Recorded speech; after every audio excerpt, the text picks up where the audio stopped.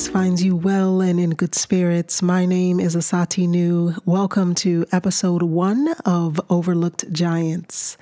In this episode, you will hear an interview with famed actress Tina Dalia. She is best known for her role in The Pursuit of Happiness, and she is also known for her one-woman show, Overlooked Latinas. I first met Tina through a mutual acquaintance several years ago, and I recall that she was full of energy with a bright and shining personality, and that still holds true today.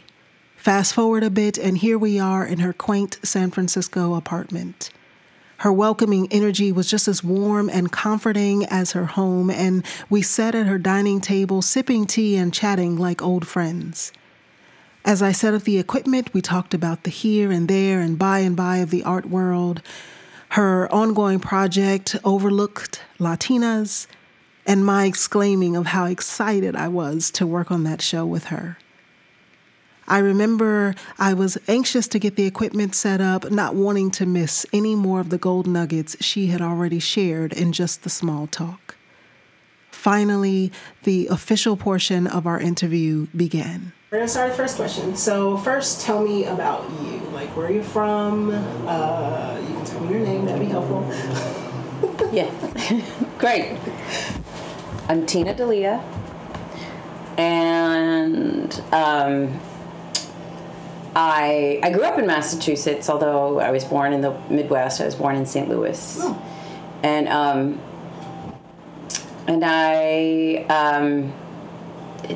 my parents have sort of an interesting history. My dad's really Southern Italian and Sicilian. My mother's Mexican and also German.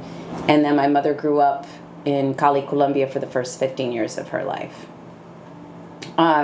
So my uncles still have Colombian accents. Mm. And a lot of times when growing up, people thought I was Colombian. So it was like, oh, I'm Italian and Colombian and something else. And then I would explain like, well, I'm Mexican and ancestry moved to New Mexico, or Mexico just stayed there, and then then history, the United States had a change of feeling about territory and land.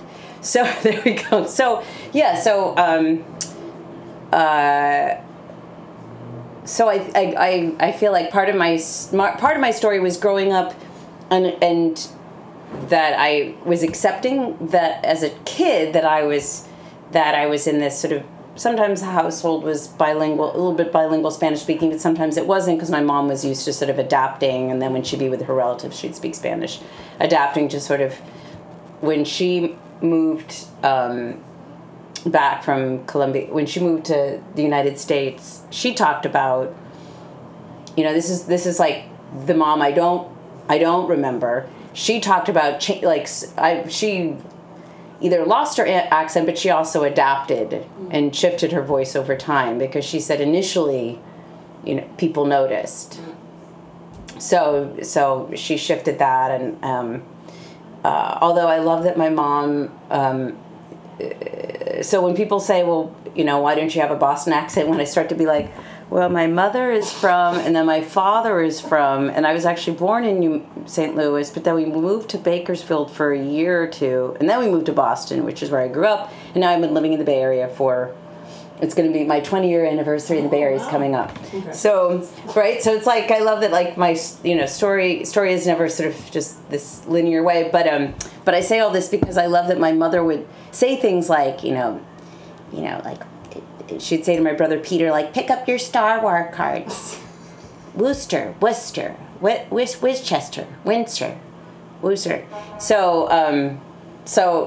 Or there was, like, there wasn't, there was no such thing as a dustpan. It was always a picker-upper. Right. So I got to high school, and they were, like, trying to clean up an art class, and it was like, you're looking for a dustpan? It's like, oh, yeah, that's what it's called. Right.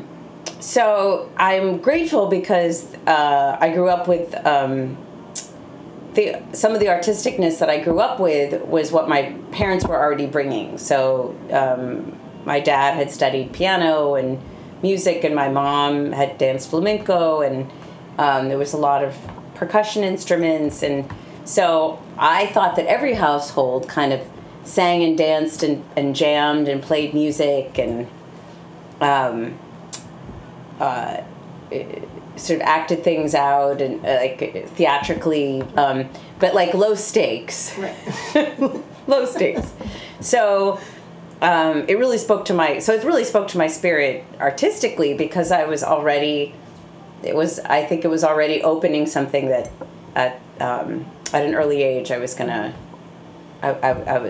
just gonna come to and be like, oh, this is the road I want to go down. Right. So that leads me to my next question. Yes. How long have you been involved in the arts? Well, I baptized myself when I was about 5 years old. Oh, okay. Children, girls, were not allowed, just to wander up on the altar, Catholic Church. So I just happened to have a sneaky occasion where baptism was happening in the other room. And I knew that no one was in the church. And no one was going to notice me for, 7, 8, 9 minutes. Enough time to sneak into the church, tiptoe up the stairs, and start to sort of envision and see my audience and sort of like, I started to just have a whole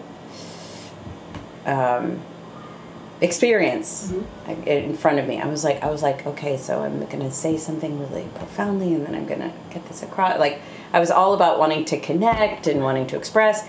I noticed that the microphone, I'm 5'2", so I'm like, I can't even reach that microphone, though they might hear me. But typically, like, I would watch how people would sort of blow on the mic or tap. I'm like, I can't even reach the mic. So I really wanted to get my message across. I wanted to get something out there. I felt the passion of wanting to connect. And then I thought, okay, we're done with that. Now I'm going to entertain, so I'm going to dance. So I danced a little bit on the altar. I knew these were all the things that sort of not allowed to do. A girl's not allowed to do. And then when I was complete, I took my bow and I tiptoed back in. And, I didn't talk about that for a long time because I got away with it. But later I was able to say like, oh, that was when I first, came to that understanding. Right. Right. So, yes. In terms of being a queer woman of color, when did you discover yourself as a queer woman of color? So I have I feel like I have an interesting pathway as a mixed race woman of color that's mixed race, Mexican and white. So, and I say interesting because I could only represent myself. Right. So interesting in that I knew that I was different. Culturally, I had this sense I was different growing up as a kid, from my family, from sort of the way we did, like just sort of the way we kind of moved in the world, and my friends kind of knew too. They were just like, so it was just kind of like, yeah, whatever. And I was lost with language and identity for so long. So in Massachusetts, like, for historically, like, and categorically, like, people would use the word Hispanic, which doesn't resonate with me. So, but at times I used it. When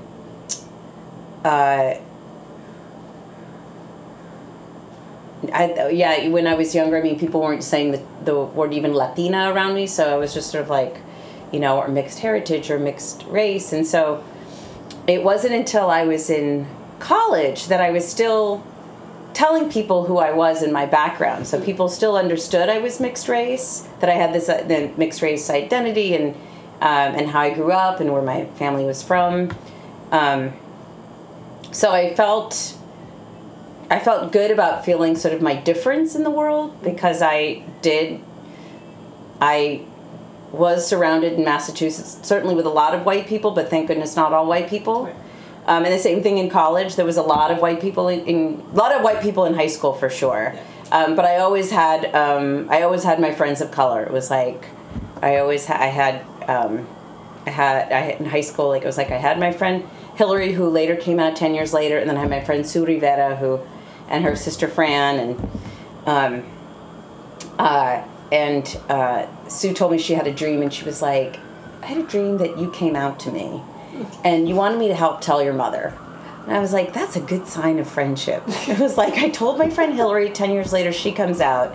And then my friend Sue, who's like my Latina friend throughout high school, who's still my friend today, like intuitively understood me. Yeah. So in college is when I started to have more conversations, because it was the late 80s.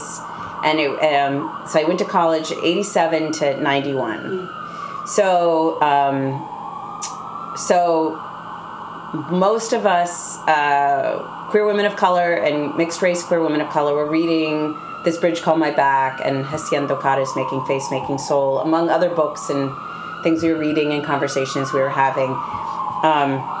So that really spoke to me, because I was like, oh, I'm starting to have more language. I'm trying to figure these things out. And I don't know, I don't know if it was part of it definitely was Gloria Anzaldúa. Like, we worked really hard to get her to come to Earlham College in Richmond, Indiana, and she did, and that was great. So I think it certainly wasn't one person, but talking about all kinds of identities really helped me start to feel like, oh, okay, I'm somewhere here. I'm somewhere in this. Right. So I went on this women's studies program called the Antioch Women's Studies Program from September to December of 1990. And I immediately fell into this posse of queer posse, somebody suddenly came out in our queer posse, and it was sort of like queer women of color and white women, and I'd never felt so cool in my whole life. Because Earlham College is in the middle of Richmond, Indiana, so there are totally queer people of color at Earlham, but again, small percentage. Right, yeah. And all of us would drive 3 hours to go dancing in Ohio. Ah, okay. So to 1470 in Dayton, Ohio, which is still there. Yeah, I'm from Dayton. Yeah, 1470 is a freaking amazing place. It is. Yeah. Is it still there? I don't know if it's still there. I hope it's still there. That was for me the first time, my freshman year of college, because my friends at Earlham. It was the first time also that I met black trans women at 1470. It was like, you're going to meet my friend Chris, and I'm like, great. And I was really uneducated, so it was like my friends were like, we're going to educate you, and then I'm like, I meet Chris. Chris is like, hey, nice to meet you, and I'm like, oh my god, things were happening so fast. And that was the same thing that I feel like happened when I got to, and the only reason I remembered her name is Chris is I said to my friend Scott, in the last 10 months, I was like, Scott, I loved meeting your friend. He's like, you met my friend Chris. She's still gorgeous and she's still great, and we still stay in touch. And I was like, oh my god, see? Yeah.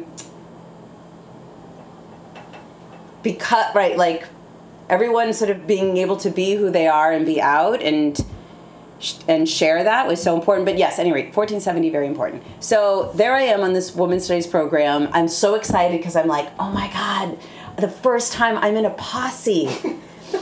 And I remembered really clearly my friend Janine Corbet, who's Puerto Rican, from Staten Island. We haven't stayed in touch. We did for a while. She doesn't know that that's who inspired me to create my character Angel Torres. Oh, wow. Right on. Okay. It was Janine.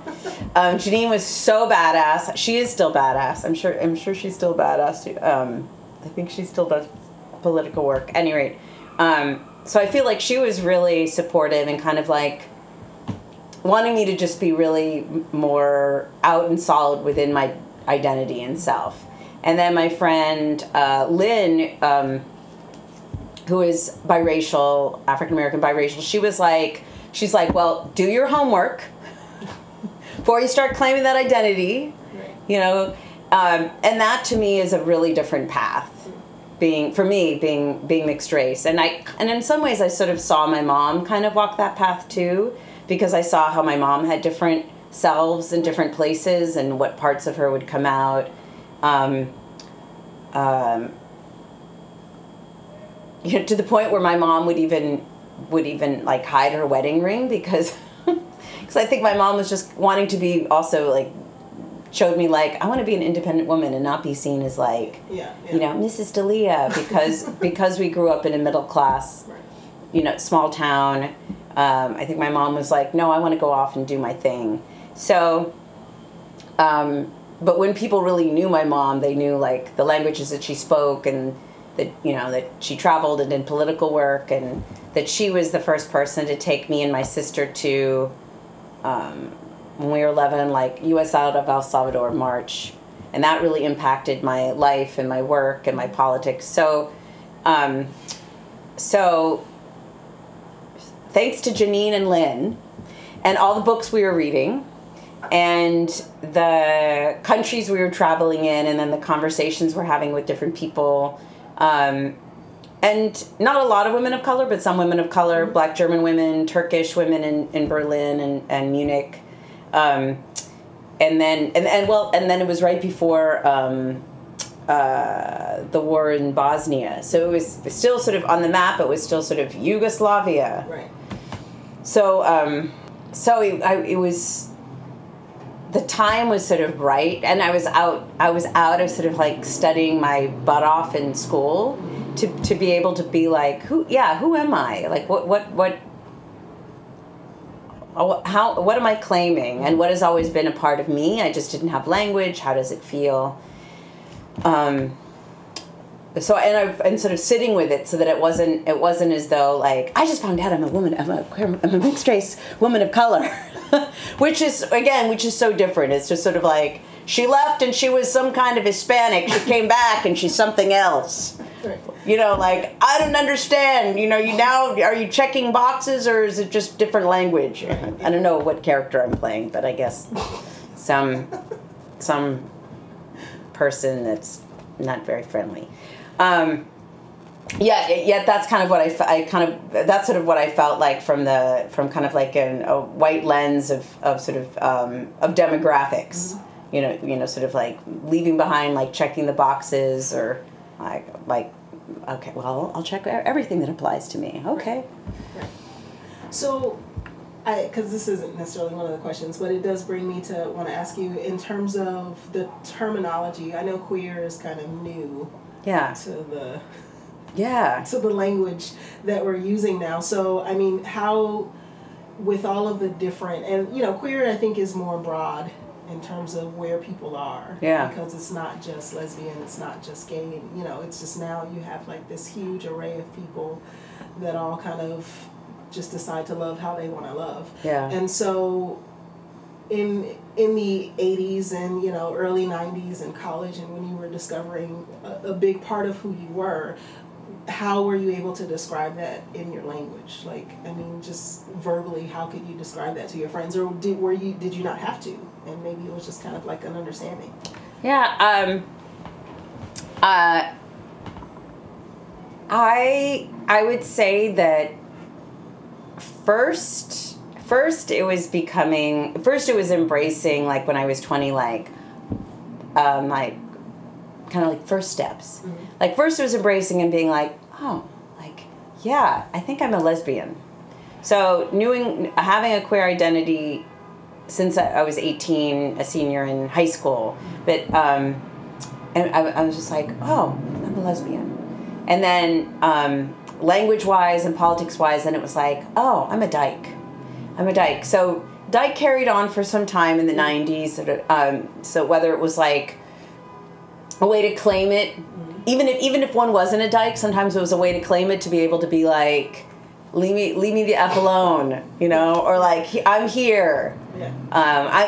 That's right, I'm your worst nightmare. Like I have to state this long thing that my friend Shoshana used to say. She used to sort of take it all back, like, that's right, I'm a muff diving, you know, like pussy licking, you know, motherfucking dyke. Right. That's right, that's what I am. So it was to really sort of push it forward, so that, you know, which kind of took kind of like cis straight men kind of aback, just being like, that's right, that's who I am. Yeah. And it made sense, because I do remember after Gloria Anzaldúa leaving, when she came to speak, there was this whole, like, hate violence was written on a photograph of hers. So then, like, the queer communities just came out in droves, and, like, we wrote stuff, we created performance. We were just like, let's just shove it in their face. Like, you know, kiss-ins and You know, like we were just like, you know, it wasn't going to stop at like, you know, that's messed up, blah, blah, blah, blah, blah, in all these ways. It was like, no, we're just going to keep going. We're just going to keep pulling through. So I feel like I probably started saying queer more also during that trip. Because I remember at times yelling across like the quad green area to my friend Becca Silva and being like, queer, dyke, and not even thinking about the fact that other people maybe didn't know what we were talking about. But to me, it didn't matter. Like suddenly, it was just being like, yes, yes, hello, and like, you know, Becca, her voice was even louder than mine. Mine was pretty loud, but so I feel like it was this, like, yeah, like I loved it. Earlham College was a small place at the time of as far as student body. At the time, it was about 1,300 students, and it's a Quaker school, but it's also a conservative board. So there would be these clashes between like somewhat progressive, some professors being progressive, some of the student body being really progressive, and in a way, almost like, you know, maybe there's this liberal medium, and then there's this sort of like conservative voice that was actually much more quiet. So. And I think what happened was that, you know, then we just got louder and bigger. And it was like, that's, you know. That's a good way to be. Yeah. So I feel like I got a little off topic. But, yeah, so it was, so at that point, ACT UP had been visible, Queer Nation had been visible. So we were. So I feel like we, as sort of like queers and allies, were already taking on Kissins or taking on learning from sort of like our ancestors, all the sort of protests and sort of, you know, how to be in people's faces. So I remember very distinctly. I feel like there was 2 ACT UP events that I went to in London, and the second one was about AIDS is a disaster, women die faster. I always have to say that because faster. So by 1990, right, it was about now who's dying faster, and it was sort of and then the studies that weren't done on women or trans women or other folks that weren't sort of cisgender male. Anywho.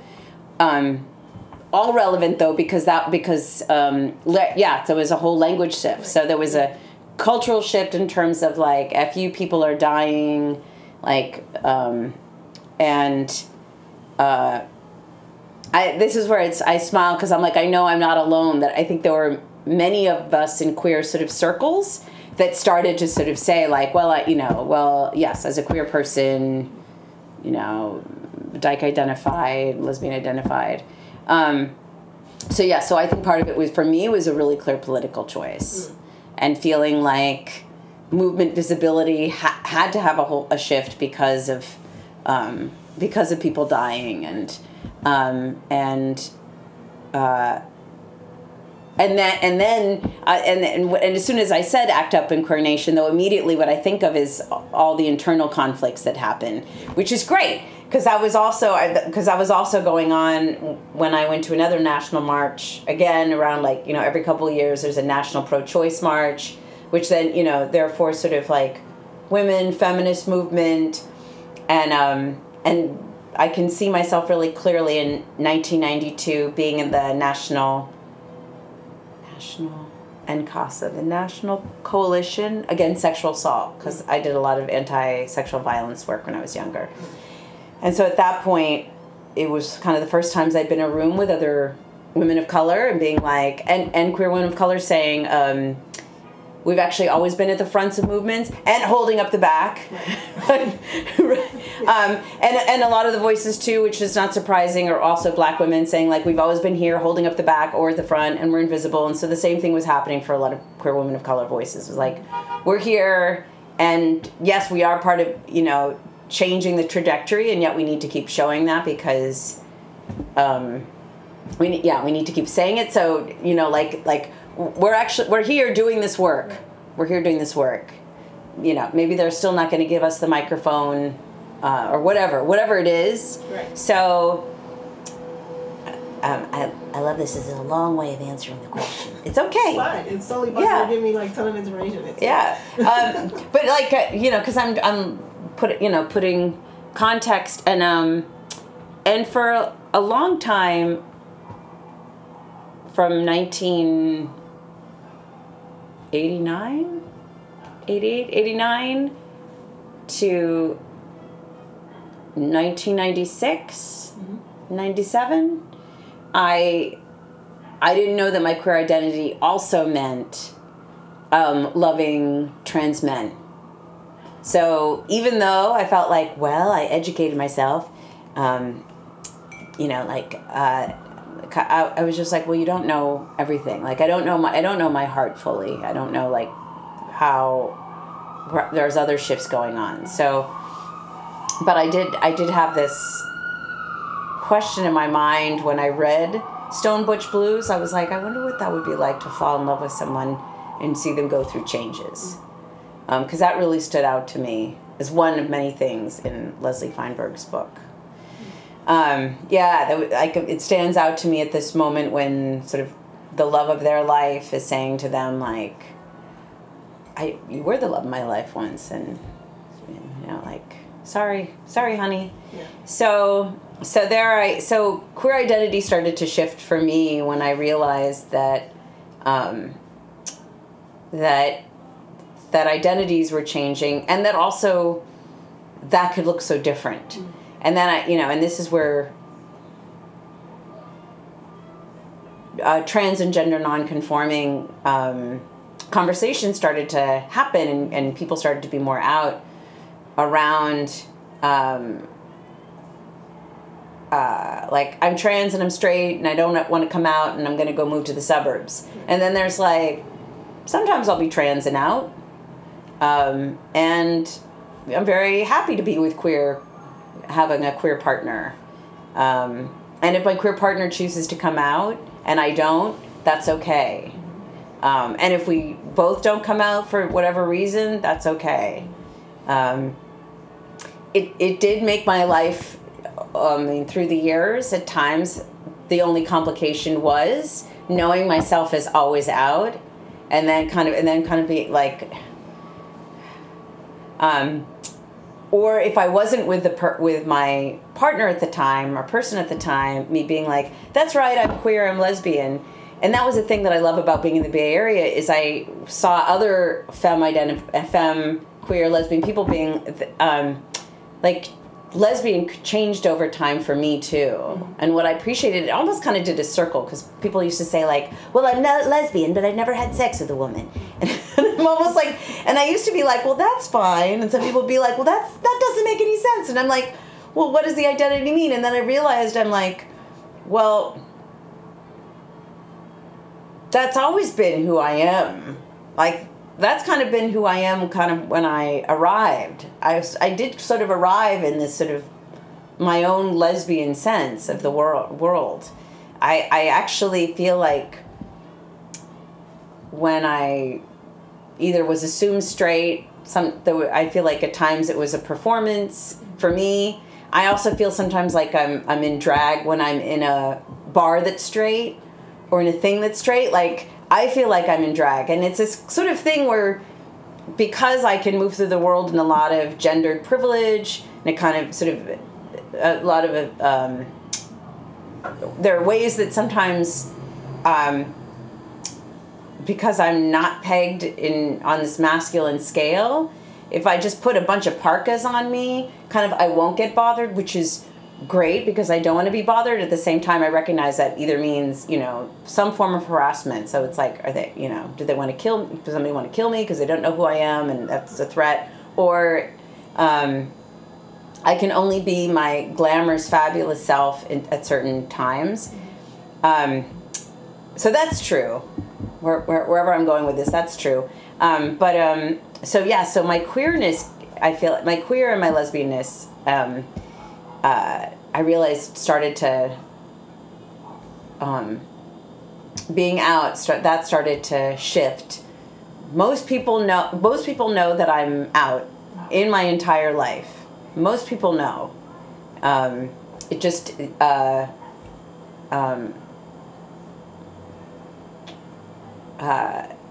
right, nuance. Do you feel like being out has ever held you back in your career at all, in your artistry? Because I lived in Boston, so aside from, going to school at Earlham College, Richmond, Indiana, going on the Women's Studies program, living in Jamaica Plain, a section of Boston, I don't know if you've ever been to Jamaica Plain, Boston. Have you ever been to JP? No, okay. It was kind of like once the Park Slope and Silver Lake of Boston. Yeah. And it was affordable, like there were all these things about it. It was just like, it's still, and now it's probably pushed out. It always had a really large Puerto Rican population. And, but yeah, it was, I think, $300 rent, like, because there's this thing where like no one wants to live in JP. No one wants to live in JP. We all wanted to live in JP. And like students that, needed an apartment and couldn't afford Boston, it was like, oh, I'll go out and go live in JP. It's kind of like what was once the East Bay. Yeah. That was what it was. It was just like, you live in the East Bay, and people's like, yeah, people have lived their whole lives in the East Bay, but now nobody can afford the East Bay. That sucks. So that was JP, and it was a great place to live, and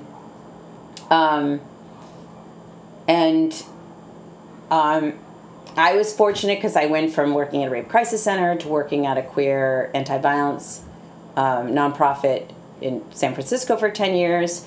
So my career as an artist usually was connected to the people that I knew that were LGBTQ, which makes me feel incredibly fortunate. And even if I think about it, like even one of my girlfriends back in the day, butch girlfriends way back in the day in 93, like she was this big time slam poet. So I feel like I feel like it just happened to be that the art that I was choosing to do was, thank goodness, was connected to other queer people. Mm-hmm. Do you know Pam Sneed or Pamela Sneed? Mm-hmm. Yeah. So she was the first serious solo performer I ever saw at the Theater Offensive in 1993, and I was mesmerized. I bought her book. She did a 3-hour workshop. I took it there. 1993. I don't even. I was 20 something. But I remember being so mesmerized, and she kind of came up towards the audience, and I'm like, this is what I want to be doing. And then the next year, Marga Gomez came out, and I got to hang out with Marga and interview her, and I was like, right, this is what I want to be doing, solo performance. I was like, oh, okay, right. I was like, this is my genre. Right. I am a performance poet, and I like being in other people's plays, but I was like, this is what's speaking to me. So, I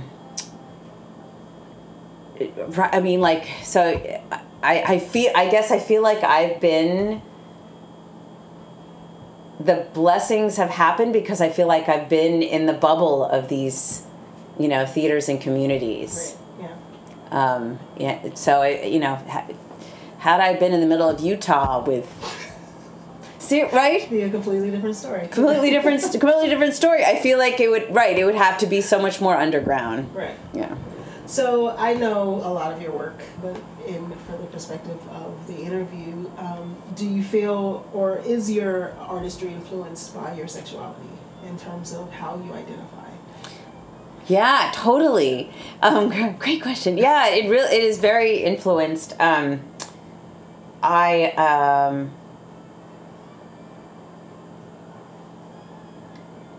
think that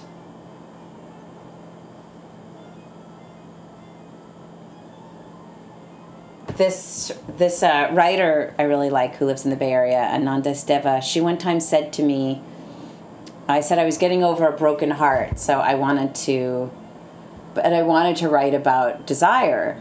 And she's like, well, why don't you write about, which I did. I took her advice as a writer. It was like she gave me whatever it is, a prompt. Mm. She gave me a prompt, not a whatever. She gave me a prompt, and she's like, well, why don't you write about the ideal desire that you want? Mm. what does that person look like? They can be fantastical, they can be amazing, And so, and I'm like, yeah. So I always had somebody that I would typically sort of desire in my shows, just like I had in my writing. And regardless of whether or not I was in a relationship at the time, in love at the time, brokenhearted at the time, I feel like that's part of my inner strength, is being like, I want, kind of like, I want to embody you. I want to have you be sort of like the center. Right. I want to have you tell the story for a while. Right.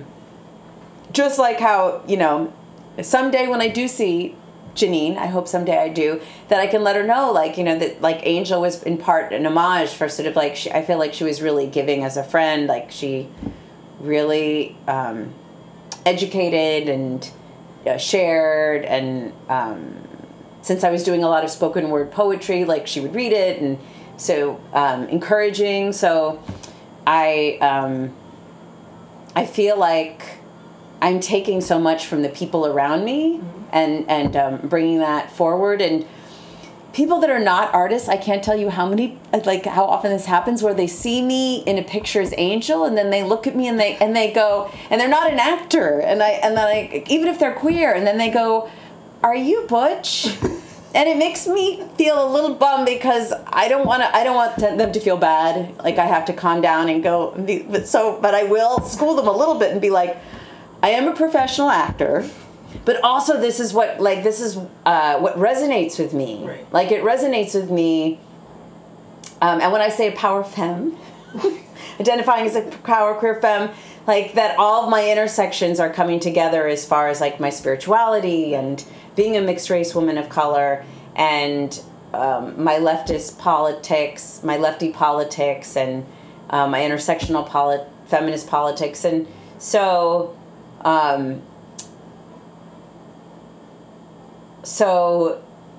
which means to me, if I'm lifting weights, I'm in my sweatpants, I've definitely done the platform gown and boa, so, sparkly, yeah. I'm a goddess, yeah. I'm a drag king as Groucho Marx, yeah. And then I'm playing, a person who's sort of more childlike, who has a hedgehog stuffed animal that envisions it as a child. Yeah. So that to me is like, because all those things are femme, is what I'm saying. All those things are femme to me. Like I do, if people want to listen, I sometimes have to stop and go, but actually when I'm in my ferocious intensity, like I will protect you, I know how to protect myself. Like one time I saw a person who I think was drunk, and he fell and a bus almost hit him. I mean, my voice screamed bloody murder. It's like, it's the actor in me. It's the sort of like, yeah. Living in a city person in me. So I feel like I'm very comfortable in my femness. Mm-hmm. That all those things are femme, even when I'm kind of being ferocious. So when I'm honoring all the people that I love, like a butch character in Angel, or like a gender nonconforming person in Carla, or like some intense high femmes in Lena Ann Horn and yeah. Carmelita Cristina Rivera, that I'm really excited to be sort of like feeling people's power and feeling people's vulnerabilities, people like finding their edge, and I'm allowing a character to sort of show me, yeah. What the world looks like, and then it allows, because I love being in the body. I'm not always in my body. I try to always be in my body, and so then these characters also help me be in my body and think about that. And my previous show, The Rita Hayworth of This Generation, we do see Angel and we do see Carmelita. We also see two other characters. We see a very evil character, this white lady named Kelsey Morth Python. She's very evil, and it's a film noir. Vegas is sort of this place where queer people of color like have kind of taken over, and there's a magical realism. So everyone is these like archetypal kind of like, you know, evil CEO lady. Right. So one of the most sexiest characters, that's the biggest bad boy of all times, is Jesus Antonio Atano, the transgender king of blackjack. Right. And he's a combination of so many people, including my Uncle Johnny, who's not trans, but Johnny is in there. Right. There's no question Johnny is in there. But a lot of people are there. So, and the other thing that I appreciate about solo performance is, you know, as a casting director, like, when I believe in always casting real people, reality casting. You know, now we're not reality TV, but now we're, you know, it's like Lily Tong talks about like, we don't even have to call it diversity casting anymore. We're just going to call it like we're casting realness. Right. Done. Yeah. We're not casting one person to play some other kind of person.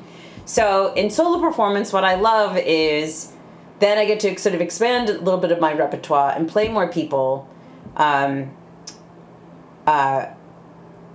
the purpose of storytelling. Mm-hmm. And the storytelling that I'm interested in. And that I think is really something, part of the core is sort of like, who do I want to see at the center? Right. Who do I want to hear the story? I very much believe in like everybody's all my characters are messy. I love them all. The only person I never loved was Kelsey. That's okay. Some people thought she was a crack up. Yeah. You know, she was very funny. I think that it's another way of also doing education. Mm-hmm. I agree. I mean, side note, I completely get where you're coming from, because like even as a performer, I often dress how I feel. And so sometimes I'm like fly diva, and then other times I'm like, just jeans and a t-shirt will be fine for this. So, but you know, it's like most people often try to categorize me as butch, but I don't identify as either or, because I just feel like I'm just a woman, and these are all of the different parts of being a woman. And I think one thing that I appreciate about what you do in your work is that you give voice to allowing people to be able to see that women can be and men can be outside of these gender norms and still exist and still be fabulous and still be like all of these different things, because it really is who we are. Once we move past like what the expectations are, and we really get to the heart of what it is to be. I mean, I look at my mom, who is like, you know, I mean, she's the feminine of the feminine, but, you know, she also will fix something. If it takes too long for my stepdad to fix it, she's just like, fine, I'll do it myself. Or I'll pay somebody to do it. Like, I don't, you know, it's just like this independence that she has. And I learned a lot of that from her. And so understanding that you can step outside of that norm and still really survive and be okay, I think is what you're able to offer in your work. And so I do really appreciate that. And I think it really gives voice to a lot of people who sometimes are maybe a little confused about what it means to kind of just be yourself and dress how you feel like dressing and all of those things. And being who you feel like being, and, you know, just whatever you feel like doing for the day. And so, and thank you for saying that. Thank you for saying that, and thank you for saying that, and thank you for sharing what you shared. And I also just enjoy it so much. I love it so much. Because I feel very comforted by my characters. The ones that I you know, that I feel that I'm spend so much time with. Right. You know, to the point that like I talk to Mary from the voice of the character, talk to David Ford, my dramaturg. I talk to my friends as Carla sometimes. The other day, one of my friends goes, "I'm not ready to talk to Carla right now." Like, go, Carla, go right now, just go. Come back another day. Right. It was just like, like knowing me, somebody will always come back in. Like, I'm back now. Okay, so I just have a few more questions and then we'll be done. So now we're going to get into like the relationship aspect. So tell me about your first love. Oh my gosh. Yes. Oh my God. Oh, that was a hard one. Oh, yeah. Oh. Most of them are. Yeah. So hard. So Megan was my first love. She was my first love. I was a senior in college. And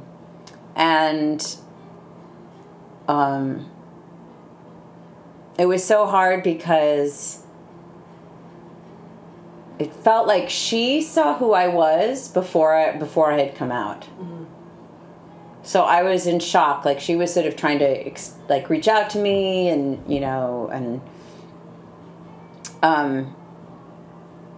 and I think that she thought I was somewhere, So back then in 1987, she thought I was gay or lesbian or bisexual.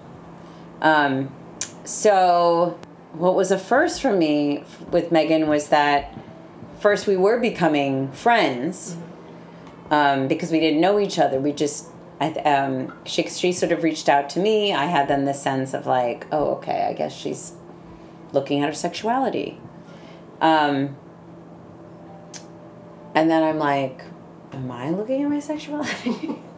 in sort of slowly getting to know each other, what was cool was that she was very much a visual artist, but she also loved poetry, and I remember I always laugh because I remember after she broke my heart and broke up with me, and I had to, I really wasn't going to see her. Like, she actually lived in Pittsburgh, and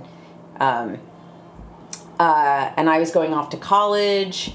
So, yes, so I was very heartbroken. So I remember I had started to read Interview with a Vampire because she was just like, I want you to read this book. And it was so funny because the late 80s, it could have been forever and a day with cinema and books, but talk about intrigue was the heartbreak of what so many of us watched. I saw that movie Black Widow so many times on the screen. And then it was just and then I always scratched my head about watching The Hunger because most of the movie is still David Bowie trying to kill somebody and eat them, which was really a bummer because it's sort of the beginning was sort of intriguing, and then he wasn't that intriguing to me. I disagreed. It was it took a long time to get to Catherine Deneuve. Yeah. It was just how many times did I watch it? Anywho, but I remember because there were these things that felt very Megan to me. So my poetry was about her, even that I still wrote about many years later, and yes, she was androgynous. She had her own style. She was very funny like me. If I have if I have if I have a style Carla, how are you? She would be she would be oh, I would, me and the only other kind of, there was a few other closeted but not closeted students on campus in high school then. So she would, with her friend, she would be we'd stick her head out the window in Harvard Square in the taxi and go Nancy, so good it is to see you. How are you? So all of this is relevant because I still feel there's I found there was something that I was just oh, it makes sense. I'm not gonna fall in love with somebody who is I'm gay, but no sense of humor. Be cool. Of course I had to find another quirky person. Another quirky person found me. Yeah. And I remember it felt it took 5 hours for till our first kiss happened, and then by our second kiss, and then she was suspended from school. And then when she came back, she broke up with me. Oh. So I was completely in love. It was the door cracked open. The closet door cracked open. I'm okay, well, I'm some kind of gay. I'm some kind of bi. And now I'm completely like sort of in love, like sort of torch high school, like, oh my gosh. And I'm going to graduate, and graduation is approaching.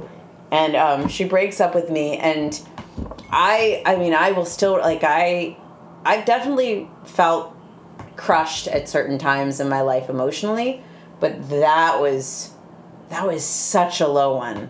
Do you know why she broke up or why she was suspended? She was suspended. So I was a day student. She was a boarder. She did not follow the rules well. So it was clear that there was candle wax burnt in the room. No candles are allowed to be burnt in the room. Gotcha. And she already had a warning. She was a little bit of a 16-year-old rebel. Gotcha. I'm a little bit like, kind of like... Yeah. This is my interpretation, but I was a little bit like, Megan, you needed to clean up that. Like, your dorm parent did not need to find that wax that had burned. And so she was, so suspended, which just, I have this relationship with long distance and love, which is just like, I was just like, Goddess, please take me off the wheel of long distance and love. Like, I feel like it follows, it kind of, so I've been trying to, like, let that go in my life. Like, no more. Because that just sort of carried out. Like, I always felt like, it felt like the well of loneliness. Like, I was like, I'm following all this historic, longing. Yeah. I was just like, no more lesbian longing. Queer. Yes. So my first love. So I was so in love with her. And even years later in college, like, so I'd still have dreams that I would try to, like, find her. So I fell in love in college once, twice, 3 times. So I had, like, 3 different people I fell in love with at college. One of them I went to college. Another person I was on the Antioch Women's Studies program with, of course. Total, like, ripe for falling in love and breakups and kiss-ins and the whole 9 yards. And then there was somebody else who went to another college. So now it's 1992, 93, and now I'm ballsy, and I'm like, oh, I'm just going to find Megan, and I'm just going to follow, like, I'll call this person, I'll call that person, I'll call her friend who's still gay, I'm sure. I'll call the gay friend, and eventually he'll lead me to Megan. Right. So Megan and I dated. Wow. It wasn't the same thing. It never is. It never is. So now it was kind of more like friends, and it was more like we were different, but it wouldn't have been the girlfriend that I chose. But then I was like, oh, well, now at least now like we can have sex, we can go on dates, we're out dancing, the whole, like, before it was sort of like everything was like, she did have a roommate. So I remember at one point she'd be like, she's like, I remember we were sort of half, trying to hide from her roommate that somehow we were trying to kiss. Poor roommate knew she knew what was going on. Yeah. I was like, what? So I'm glad I had that experience, but so different. It was just entirely different times and experiences. Yeah. And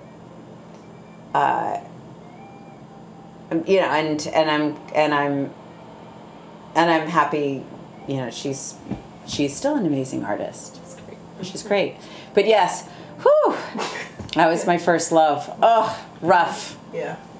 I did the same thing. I was with my first love, and then we broke up, and then we, like, tried it for a hot minute after, and it was not the same. Yeah. So I definitely relate to that. Yeah, it's not the same. Not the same at all. Okay, so last question. What does love look like to you? Oh, wow. And you can go as deep or be as vague as you'd like. Yeah, I feel like right now I'm so vague, but that's okay. Yeah, it's fine.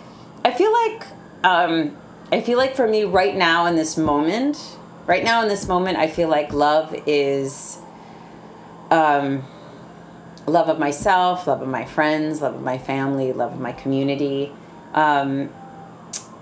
love that I have a body, that I can perform art, love of all the like the blessings in my life, love of like the gratitudes that I have. And then there's like sexy love. And to me, sexy love is actually like taking a vacation to go visit friends. Yeah. Like that to me, like that's what's sexy. Then it's like going somewhere hot, dressing up because it's summer. Yeah.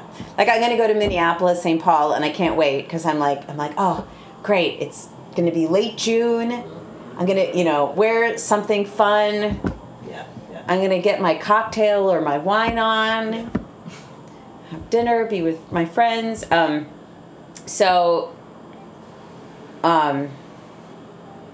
Being myself, being with people that are being themselves, feeling seen, seeing other people, feeling heard, hearing other people. I also feel like love, when I think about love, sometimes I do think of my own loneliness. Not because I live alone, but just that, just because I can feel what it's like to also have a broken heart too. I can feel that, and that's present with me, and so I think that love is about, I'm like, okay, no matter what, how am I going to live my best life? And it's like, okay, being with people and being a part of, being connected to people, like,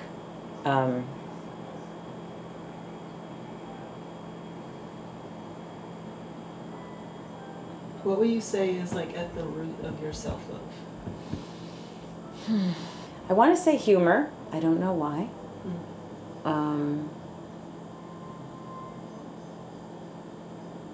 Maybe because that's connected to my creativity, which is just one of my strengths and my skills, and kind of circling back to the 5-year-old baptizing self. Right.